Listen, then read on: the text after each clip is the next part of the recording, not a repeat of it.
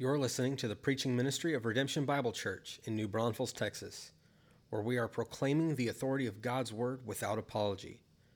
We pray that this message will be a blessing to you as you seek to worship Christ, walk with Christ, and work for Christ, all to the glory of God.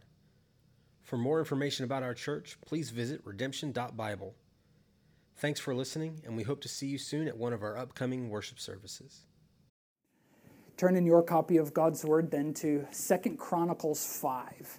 2 Chronicles 5, you'll find it in your Old Testament, kind of right in the middle, just before the Psalms, as we come back to this really not coming back, but continuing the series, Convinced of His Goodness.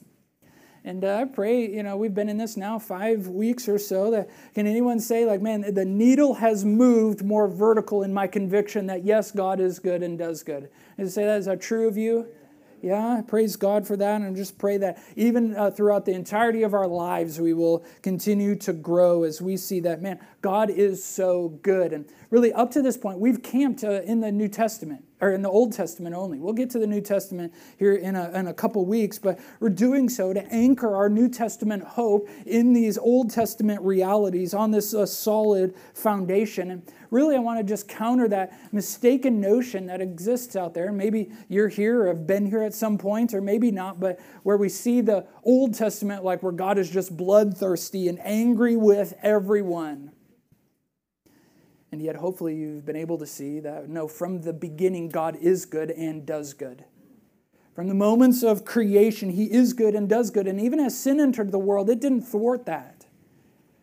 It didn't have an effect on God in the same way that it has an effect on us in hindering our experience of His goodness, yes, where those moments of affliction cause us to question God's goodness. But even in these moments, God is still good and does good. And it's the goodness that existed in the Garden of Eden. Why? Because God was present. He was there walking with Adam and Eve. And the real tragedy of the fall of sin entering the world was them being cast out of God's presence, creating this gap in the relationship between humans and God, and this breach that was created. And so the rest of our Bible then, and even our own experience now on this side of the cross, is this grand story of God's work to be near His people, to transcend, to be present in the midst of His people. And even in the Old Testament, the purpose behind all the sacrificial system that was set up. Remember this back from Exodus and Leviticus, all the laws and the feasts and the rituals in the tabernacle really have as this end goal, God's presence in the midst of His people. On this side of Christ and the sending of the Holy Spirit, what is the end goal? God's presence in the midst of His people, a connection in relationship. And so at all the huge moments in biblical history, Israel's history, in these times are really these moments of God drawing near, of God being with His people. And so that's why we come to 2 Chronicles 5 this morning.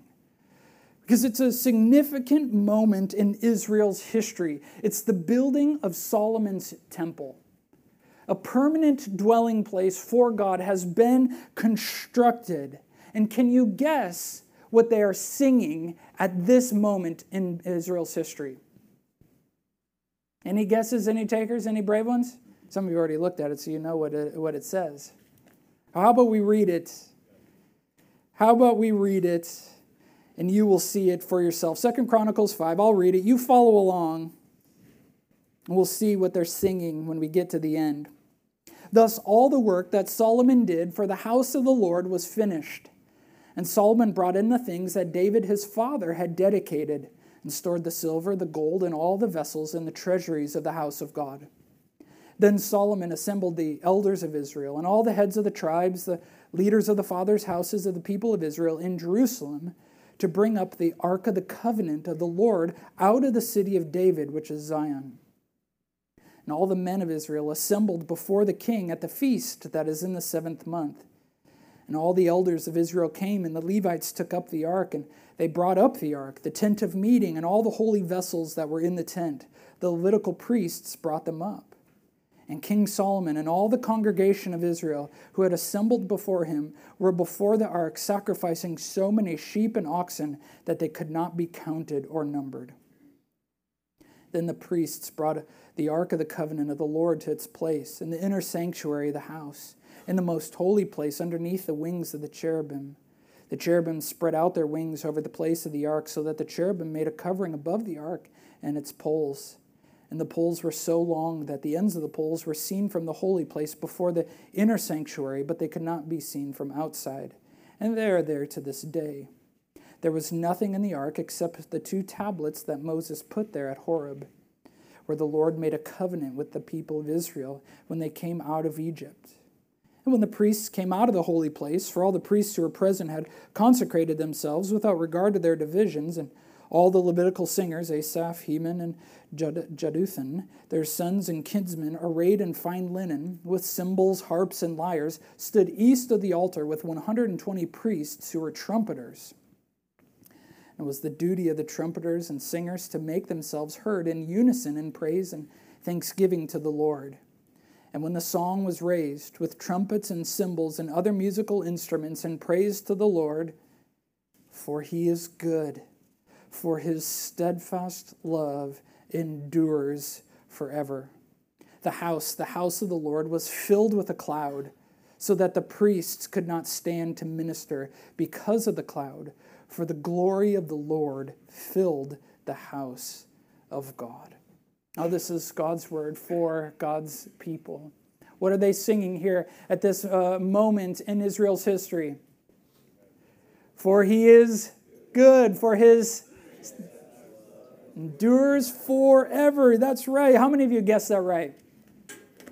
Some of you didn't. Some of you just looked at it. But now we know this theme that we've seen over and over. For he is good, and his steadfast love endures forever. That even on this day in Israel's history, which we'll see why this is significant in a moment, they are singing this song. But what is it that about this song and on this day that we can conclude then? Well, I think it is this. It's here on the screen and in your notes. The central conclusion of all the activity and the lyrics in which they are singing is this, that where God's glory is, his goodness is at work. Where God's glory is, his goodness is at work. And these two things are linked together as we see over and over throughout our Bible. Or to say it another way, that where God is present, where he is active, where he is present, his goodness is at work. These two things always go. If God is good and does good, then where he is, his goodness is the active force. And so if we want good in our lives, we need to be where God is. Now, in this moment in human history, like I said, Solomon is king. He's the third king in Israel's united kingdom. Who was the first king of Israel? He was King Saul, and then King David, who was Solomon's dad. He's now the king, and the Ark of the Covenant, that symbol of God's presence, is being brought to the temple on this day. For years prior to this, throughout David's reign, it had existed in the tent. Now, there's a big day. We looked at this as we began, actually, in Psalm 106 and 1 Chronicles 16, where David is recovering the tent or the ark and bringing it to the tent. And they were singing the same song here. And now, decades later, as Solomon builds this spectacular temple, something that David wanted to do, but what did God tell him? You don't get to do it. You don't get to do it. Your son will do it. And now, true to God's word, it's happened.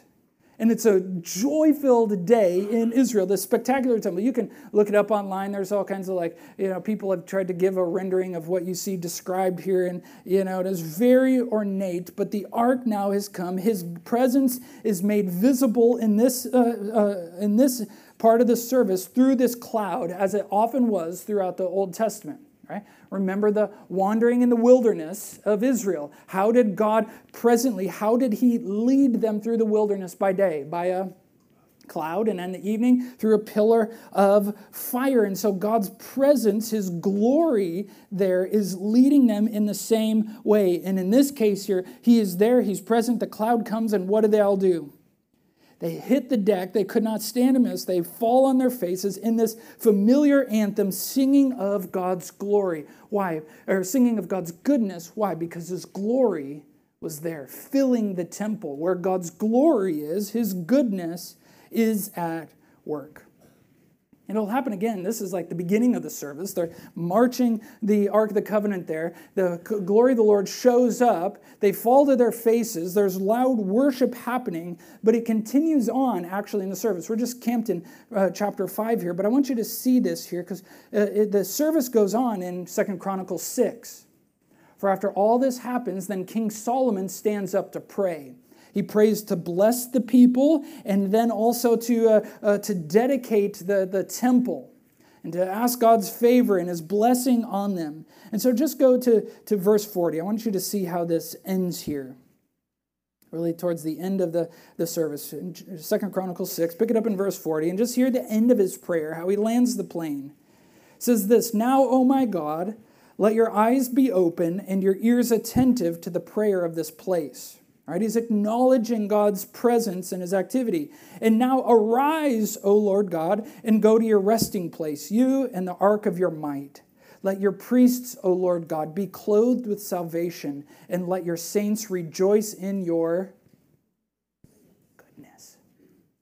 O Lord God, do not turn away the face of your anointed one. Remember your steadfast love for David, your servant." He ends here appealing to rejoicing in God's goodness and to asking God to remember the covenant. Remember what you said to David, that your love would be on him, that you would meet with him here, your steadfast love. And it's happening. Now just pick it up in chapter 7. They shouldn't put the chapter breaks here. They do, but it's all continuing on. "As soon as Solomon finished his prayer," look at this, "fire came down from heaven and consumed the burnt offering and the sacrifices, and the glory of the Lord filled the temple." First, at the beginning of the service, in the cloud, now in what?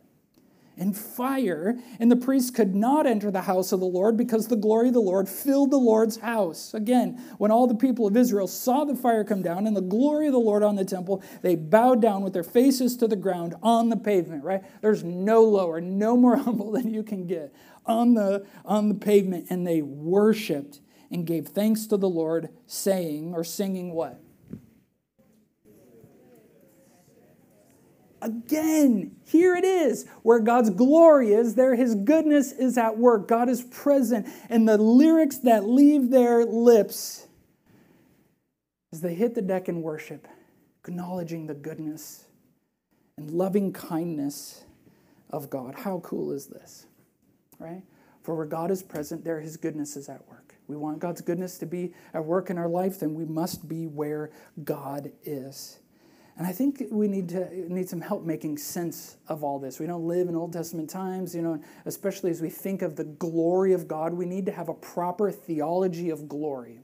It's one of those words that get used all the time in our Bibles and in our own place. We glorify God as we give him worship. We lift him high and adore him. But what does this mean that he's being glorified here? We saw as we've been in the Gospel of John as well. And sometimes things like this can lose their meaning. And so what's it being referred to, particularly in a passage like this? Well, listen to this quote from the author of Vertical Church. He describes the glory of God like this. He says, "As heat is to fire, glory is to God. As wet is to water, glory is to God. As light is to bulb, glory is to God. Glory is what emanates from God. When someone or something evidences the reality of God's existence, that revealing is God's glory." We don't see God. We see the evidence that he has been at work. We see his glory. Glory is the supernatural signature where God has been at work. End quote. See, it's what is left behind. It is the effect of where God has been. We can't see him, but we can see his activity.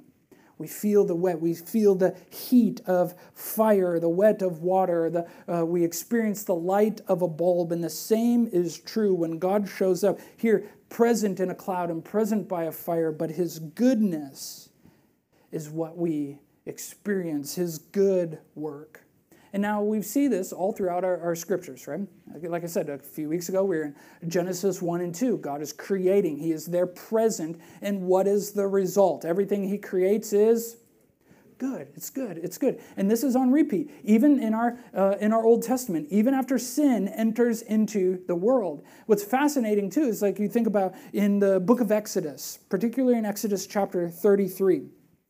You have there in Exodus like God's deliverance of his people from Egyptian slavery, right? They're set free. They see God do all these awesome things. They get into the wilderness. They go to Mount Horeb or Mount Sinai. Moses goes up the mountain. He meets with God. God gives him the 10 Commandments, puts them on the tablets of stone, which are here in the ark, and he gives them all the instructions for how to build the tabernacle and all the priestly rituals and things like that. And while he's up there meeting with God, how does Aaron, his brother, lead the people down at the bottom of the mountain? They're all getting restless, and what do?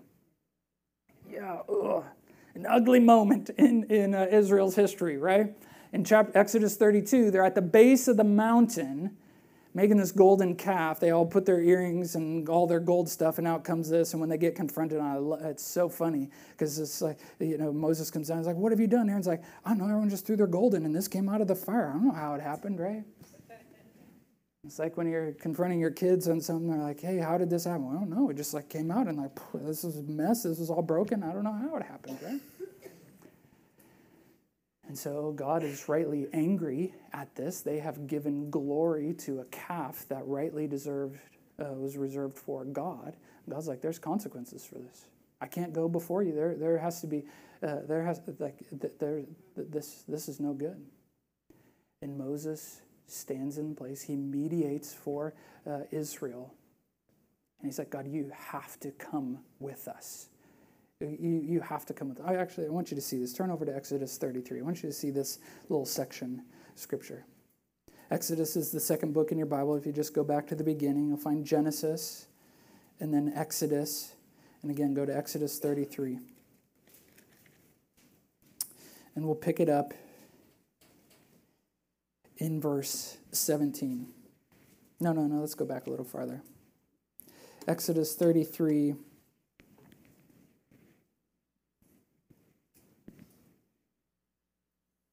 Let's pick it up in verse 12.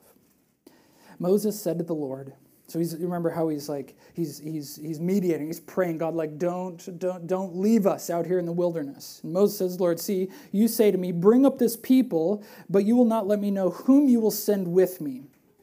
Yet you have said, I know you by name, and you have also found favor in my sight. Now, therefore, if I have found favor in your sight, please show me now your ways, that I may know you in order to find favor in your sight. Consider, too, that this nation is your people.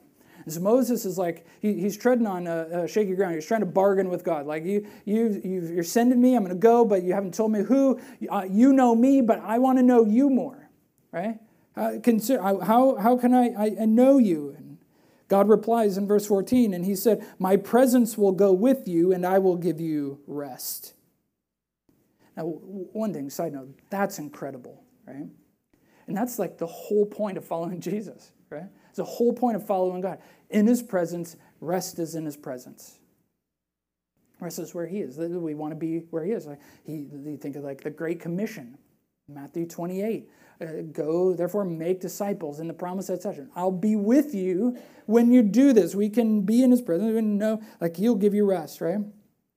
But Moses, verse 15, replies back, if your presence will not go with me, do not bring us up from here. For how shall it be known that I have found favor in your sight, I and your people? Is it not in your going with us, so that we are distinct, I and your people, from every other people on the face of the earth? Right? Moses is saying, God, if you don't go with us in the promised land, I don't want to go there. If you're not there, then I don't want to be there. I want to be in your presence. It's your presence that makes God's people distinct. Right? apart from every other nation, beyond the rules, the government, society, and things like that, the culture. What makes God's people distinct is the fact that God meets with them. The same is true today. What makes this gathering of God's people any different than a town hall meeting or some other association meeting that you could go to? It's not because I'm here. It's not because you're here. It's because God's here. Because he gathers with us, his glory present, his good work as we open up his word, as we sing to him about him, as we pray, as we take communion, as we talk about Jesus and the gospel and his good news. God dwells with us. He's distinct. That's what makes us. And Moses knows this. And I don't want to go. I don't want to be left alone. We're only here because you got us in this place, and we're not going if you're not going there. Look at verse 17. How does all this wrap up? The Lord said to Moses, "This very thing that you have spoken, I will do, for you have found favor in my sight, and I know you by name." Moses said, "Please show me your glory." It's like, you know me. Can I have a supernatural signature that you are here and at work? See that? How does God say? Or how does God answer? And he said, "I will make all my goodness." You see the link? Where God's glory is, where he is present, what is at work? What is seen? What is visible in our life? His goodness. "I'll make it pass before you and will proclaim before you my name, the Lord," or literally Yahweh. "And I will be gracious to whom I will be gracious, and I will show mercy on whom I will show mercy." Right? God is inserting his autonomy. Like, he's not being coerced into this. He's not. I have free will. We always question, like, do we have free will? Do we not? Well, God's like, let's just be clear on one thing. I have free will. I will show grace. I will show mercy. I will show this to whoever I will. But he said, "You cannot see my face," is God speaking, "for man shall not see me and live." Right? And the Lord said, "Behold, there's a place by me where you shall stand on the rock, and while my glory passes by, I will put you in a cleft of a rock, and I will cover you with my hand until I've passed by. Then I will take away my hand, and you shall see my back, but my face shall not be seen." What's cool about this passage, church? Right? Well, one, it's the connection. Moses asking, "Can I see your glory?" And God saying, "You can see my goodness." You can see my goodness at work. And see, here's the thing. We can't see God's presence, but we can see his providence and the details that he works out in your life and the good things that he is doing, even in the midst of tragedy, even in the midst of hard things. We can see God's providence to put certain people in our life or to recall Scripture to our mind or working things out for our good. We can't see his face, but we do see his effect. His good work is obvious and marvelous, really, when we have eyes to see it. His good work to save us, to sanctify us, to redeem us, to turn us around from the pit. And this is what following the Lord's life has always been about: being in his presence, dwelling with God, being in relationship with him. But how often do we actually live as if that's the reality? That God is present and at work in our lives? Or are we living as if he's absent, or at least distant and uncaring about the things happening in our life? How do we do this, How do we live as if God is actually, present and not like in some imaginary, childish imaginary friend kind of way?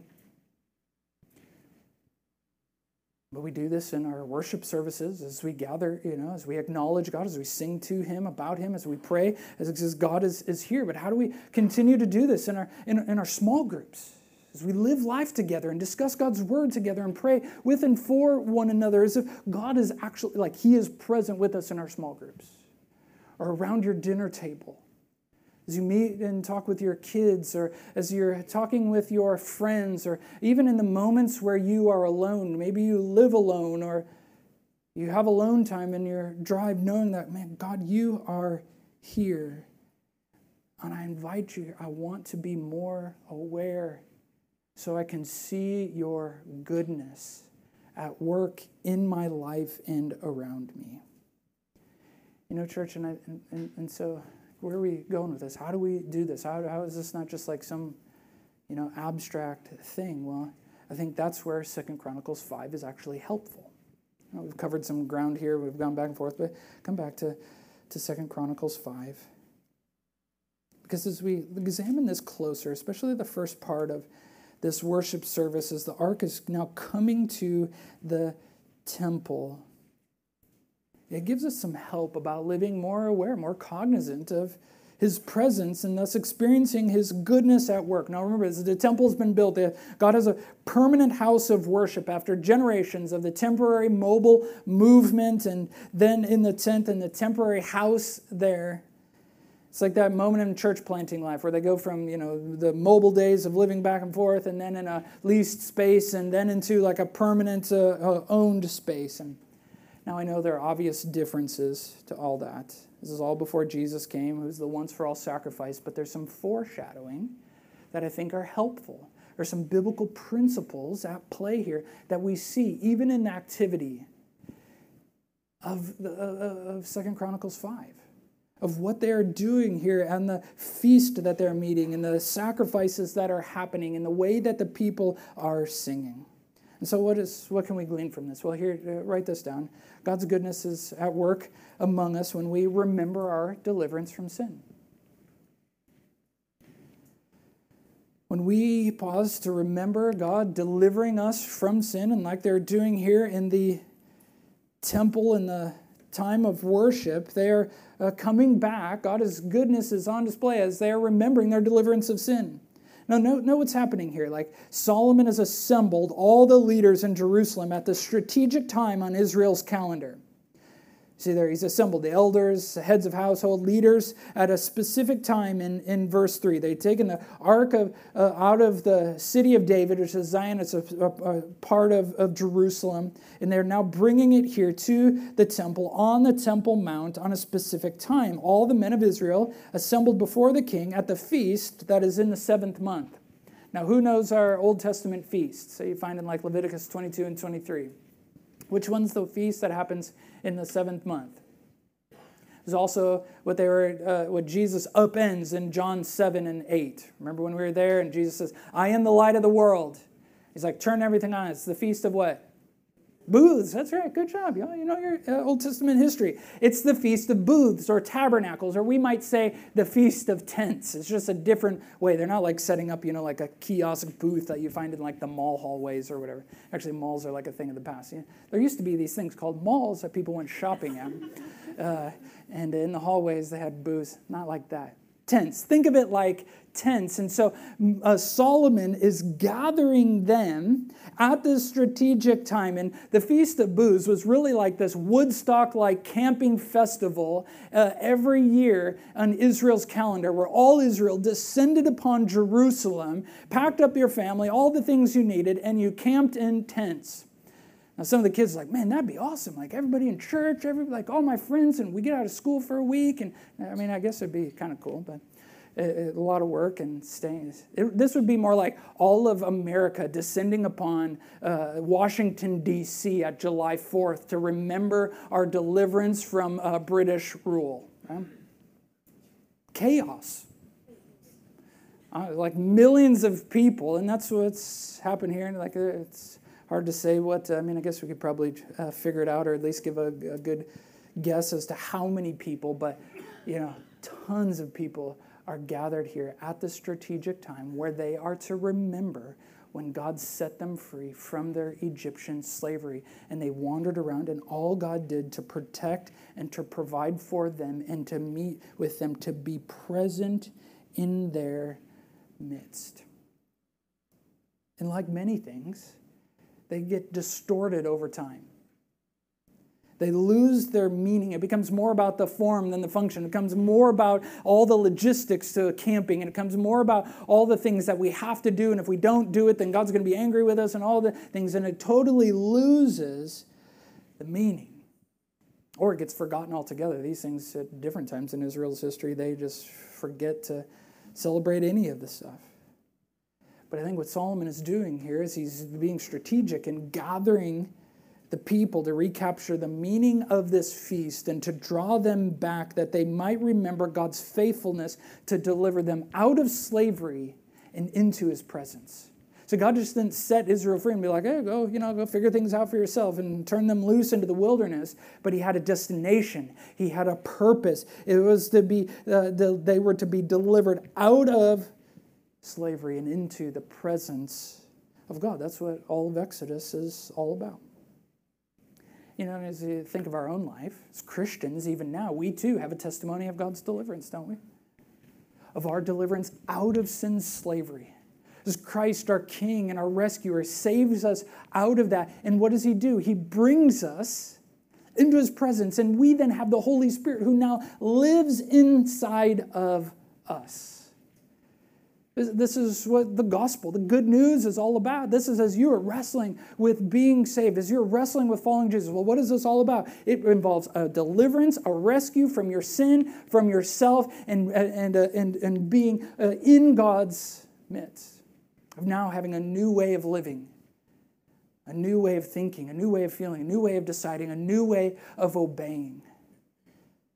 Because we understand that God is at work in us. It's a testimony of the gospel. Literally the good news. The best work, as we remember in the community, like God's good work that we get to tell. And see, God is at work in us as we tell others our testimony. As we remember this in our own heart, yes, for our own good, as we rehearse the gospel daily and as we make it known to others. That's why Paul will say in Romans 1:16, he opens his letter by saying this, for I am not ashamed of the gospel, or the good news, for it is the power of God to salvation to everyone who believes. To the Jew first and also to the Greek. To everybody. That's literally, it's like to the Jew, like it was given through the Jews and to the world. Here, as we talk about God's good work through Christ to save us, there is a power in it. Why? A power because God has said, I'm here. And he uses this to bring others to himself. They might not even do it in the moment. As you are talking about God's work in your life, his work to save you and his ongoing work, as you just share these stories like, hey, here's how God's been at work in my marriage. Here's how God has been at work in my parenting. Here's how God's been at work in my singleness. Here's how God's been at work in my business. Here's how God has been at work in my, as I'm trying to parent my adult children or my young children, or as I'm retired, or wherever stage of life. As we tell this story, God gets the glory. He is there present. And his goodness is on display. And so let this fuel our gospel fervency. It's not just like about, reciting canned gospel tract presentations. Like, wait, what do I have to say again? Just tell the story of God at work and see how he does it. Even if there's no immediate response there, they don't fall on their faces, hit the pavement and all that. Maybe there's moments like that, as glorious as they are, praise God for them. But if nothing else, he's doing a good work in your life as you remember what he has done to deliver you. And that's what's happening here. God is just bringing them to this. They are coming to this place because they are remembering collectively God's deliverance and all that happened there in the feast and the bringing of the ark and all the things, the tent fabric and poles and the vessels and all that stuff that they're bringing up and now placing in there as they remember this. But it doesn't stop there. Because his goodness is also at work in us when we remember the cost of our deliverance or the cost of our salvation. See, the deliverance, it didn't just happen. And you think back to Israel's history. Their deliverance from Egypt wasn't cheap. Many lost their lives. Much livestock were slaughtered as God poured out those 10 plagues, those 10 judgments on Egypt in that time. Many, innumerable lambs were slaughtered on the night of Passover, and their blood painted over the doors so that the death angel would pass over the homes that did.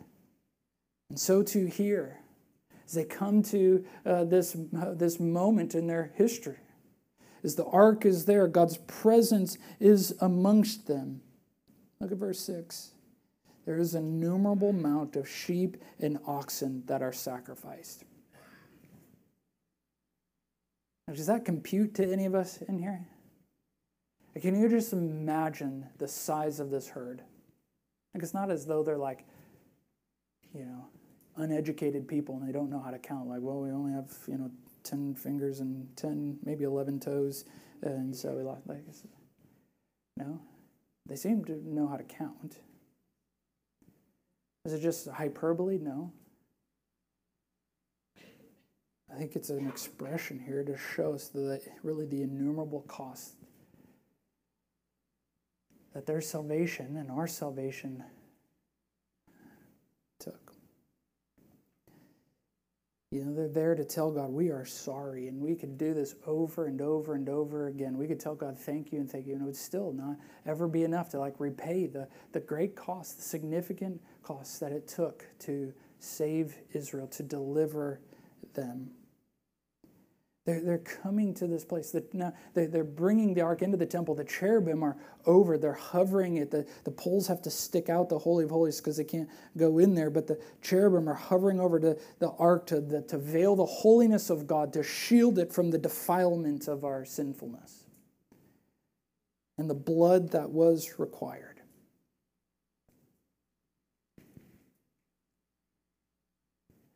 And even, too, as we think now, we're not in a sacrificial system. We can't, compute all this. Maybe some of you have been, around North Texas and around the feedlots and things. You can smell them 10 miles before you actually see them. And you come to these yards and you just see, cattle. Can't be counted. Surely somebody's got them counted. But as we think of Christ, and really the eternal weight of sin placed on this man so that we could be saved. As we remember this, we see his goodness at work in us. We see, man, that humbles us. That brings us low to the pavement as we see the goodness of God to save us. It's what we remember in communion. It's part of God's kindness and wisdom in giving us this ordinance to remember the beating that he took, his body broken and his blood poured out for us. One man, one God-man taking on the sin of the world so that so his beloved could be saved. And as we remember this, man, this is so beautiful. It's why when we come to the Lord's table, we come both in a somber tone and a reflective tone, but also in a celebratory tone. We come remembering these things. If you go back and read 1 Corinthians 11, which I read from earlier when we took communion, that passage is actually couched in a very heavy warning because they had used it to make divisions now. And there's distinctions, yes. There's distinctions as we come between believer and unbeliever, but otherwise, this is not a reason to divide. This is a reason to unite. We rally around Christ's death on the cross. We proclaim this together as a community. And so as we come into this, we have to examine our life. And so he's like, some of you have come in an unworthy manner. There's even a warning, you're reading, it's some have even died because of this. You're like, holy moly. This is serious. Because how could we, if we understand the great cost that Christ paid for us, why, that should sober us up. How could we be hiding sin? How could we be living a life like this? And when we understand what Christ did to save us. And get this, even in those moments of conviction, it's God's goodness at work in us. You see that? It's his grace, his goodness, as he's there present here as we're taking communion, remembering him. As we think on the great cost, at moments like this, it's God's goodness, his grace poured out to remind us of what Jesus did on our behalf. This isn't just in moments of communion. Obviously, it's something that we do together here. But man, it's his grace when we submit, when we repent. And it's in these moments where he does it at communion or when you're driving down the road or in the quiet moments in the morning when you're spending time with the Lord, when the lyrics of a song hit you. You can sing then, for he is good. For his steadfast love endures forever, even in moments like these. even in his convicting moments when we remember the cost of our salvation. Because see, this is where his goodness is at work. He's present in these moments to convict us. The enemy is the one who condemns, but it is God, when he is present, who convicts, and this is his goodness. Especially, here's how the text ends in 2 Chronicles 5. His goodness is at work when we gather in unity to worship him. You see this here? You see, how this is leading us to. They're remembering what it took to deliver them. They're remembering the cost, and they're gathered around. This isn't like a private thing happening, but the priests and all the congregation of Israel are here. In verse 11, the priests, they come out of the holy place, right? All the priests were present at this moment when they had consecrated themselves. They'd gone through their ritual purifications to make themselves ready to serve in this regard, but it was with regard to their divisions. So they're all just there. They had divisions in those days. David particularly had set up and divided based on household, whose responsibility it was for what in serving in the tabernacle in those days. And so there's some, you blow the trumpets, you take care of the candles, you fold the cloths, and everybody had different things, like ministry teams and all that. And it's here, they're all there without division. The singers, Asaph, Heman. Sorry, that's such a great name, right? One of y'all pregnant ones need to name one He-Man.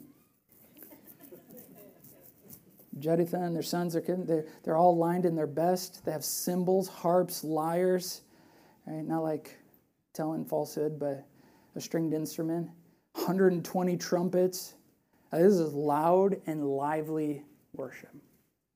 But all together, singing and playing in unison in praise and thanksgiving to the Lord. They are gathered together, all despite distinction. All this is it's not chaos, but it sure isn't like a somber, quiet occasion, right? God is present, and they're going to be worshipped, and He gets worshipped so much so that they can't even stand, right? That they have to hit the deck because of the cloud, right? Don't think of this like they're crawling around like it's a fire drill, like you learn, like fire drill, get down, blow the smoke rises. No, that's not. They're laid low before the glory of God. I mean, we would be amazed if a cloud descended in here, fire descended in here. That's what's happening. But even in all the singing, all the things that are happening here, make no mistake, worship is about one thing: adoring God for being God and doing God things. In all of this is the problem. How do they worship Him? For He is good, for His steadfast love endures forever. Worship is about one thing: worship, adoring Him, praising Him, thanking God for being God and doing God things. And so, when it comes to our expressions of worship and how we adore God, how we exalt Him, how we praise Him and thank Him, what we say matters. Not like, magic words, like a magic spell kind of way, but the lyrics of inspired Scripture teach us this, that we sing to God about God. Not even necessarily how I feel about God or anything, but we sing to God about God. That is exaltation. That's why. And why do we do that? Because He's present with us. God, you are so good. And how tragic it is if we are singing things as if He's distant or absent or not amongst us. Like, no, we want to sing to Him. He taught us, how to worship Him in spirit and in truth. John 4, 23 and 24, right? Very clear, very simple. God says, God is spirit. Those who worship me must, not an option, must worship in spirit and in truth, right? Singing true things to God about God because He is present here in us and moving us in a way that is engaging Him. And so what we sing matters. How we worship Him as we gather together in unity to worship Him. So I wonder, just decide why we spend so much time in our weekly service meetings praying and planning the songs we sing here and how we order our worship, right? Because it matters. It's fascinating to me as you read through our Bible, the lyrics that God's people are singing at the significant moments in biblical history. And as we've seen, they keep coming back to this anthem. For he is good, for his love endures forever. They were singing it in 1 Chronicles 16, like we looked at several weeks ago, and Psalm 106, Psalm 105, Psalm 90, like it's all here. And it's because where God is present, his goodness is at work. He is so good to transcend, to come near us, to be manifestly present with us, especially as we worship, especially as we gather on a Lord's Day. We come, yes, because we get to do worship with people that we love, but our motivation, at least it should be as we come, is because we know God will be here and we want to meet with him with these people that we love.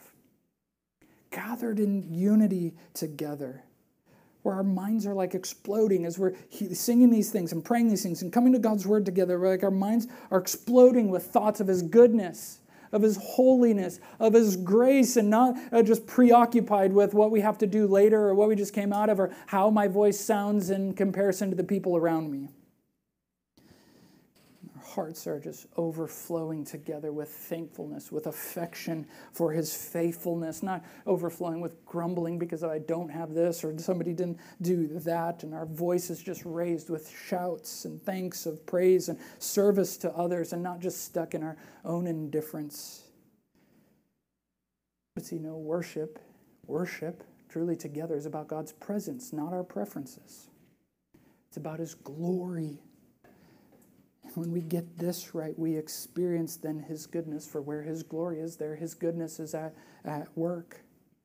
And so thus this anthem here, for he is good, for his love endures forever, is our anchor for us in times of trouble, as we have seen already over this, but it is also our exaltation of praise in times of blessing, in times of worship. In these lyrics, his goodness is at the core of our worship.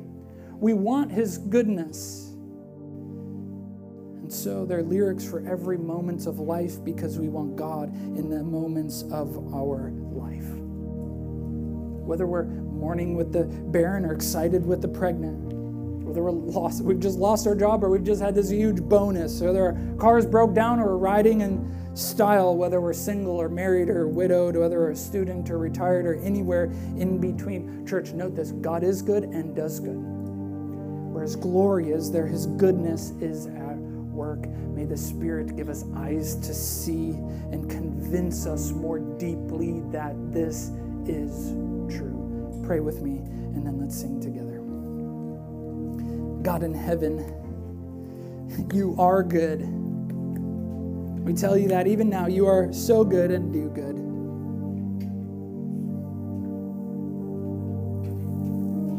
And so we want to be where you are. We want to be more aware. We want to be in your presence. That's why we're at church this morning. And so thank you, God, that is just true, that you have met. You are meeting with us. You're doing work even now as you're sharpening our thoughts and filling our affections with your goodness this morning. Help us to see it. Lord, as we just let the gospel cover our lives, as we make worship our primary focus of adoring you for being you and doing you things. How great you are, God. How good you are. That's what we sing tonight. God, so we lift our voices now, singing to you.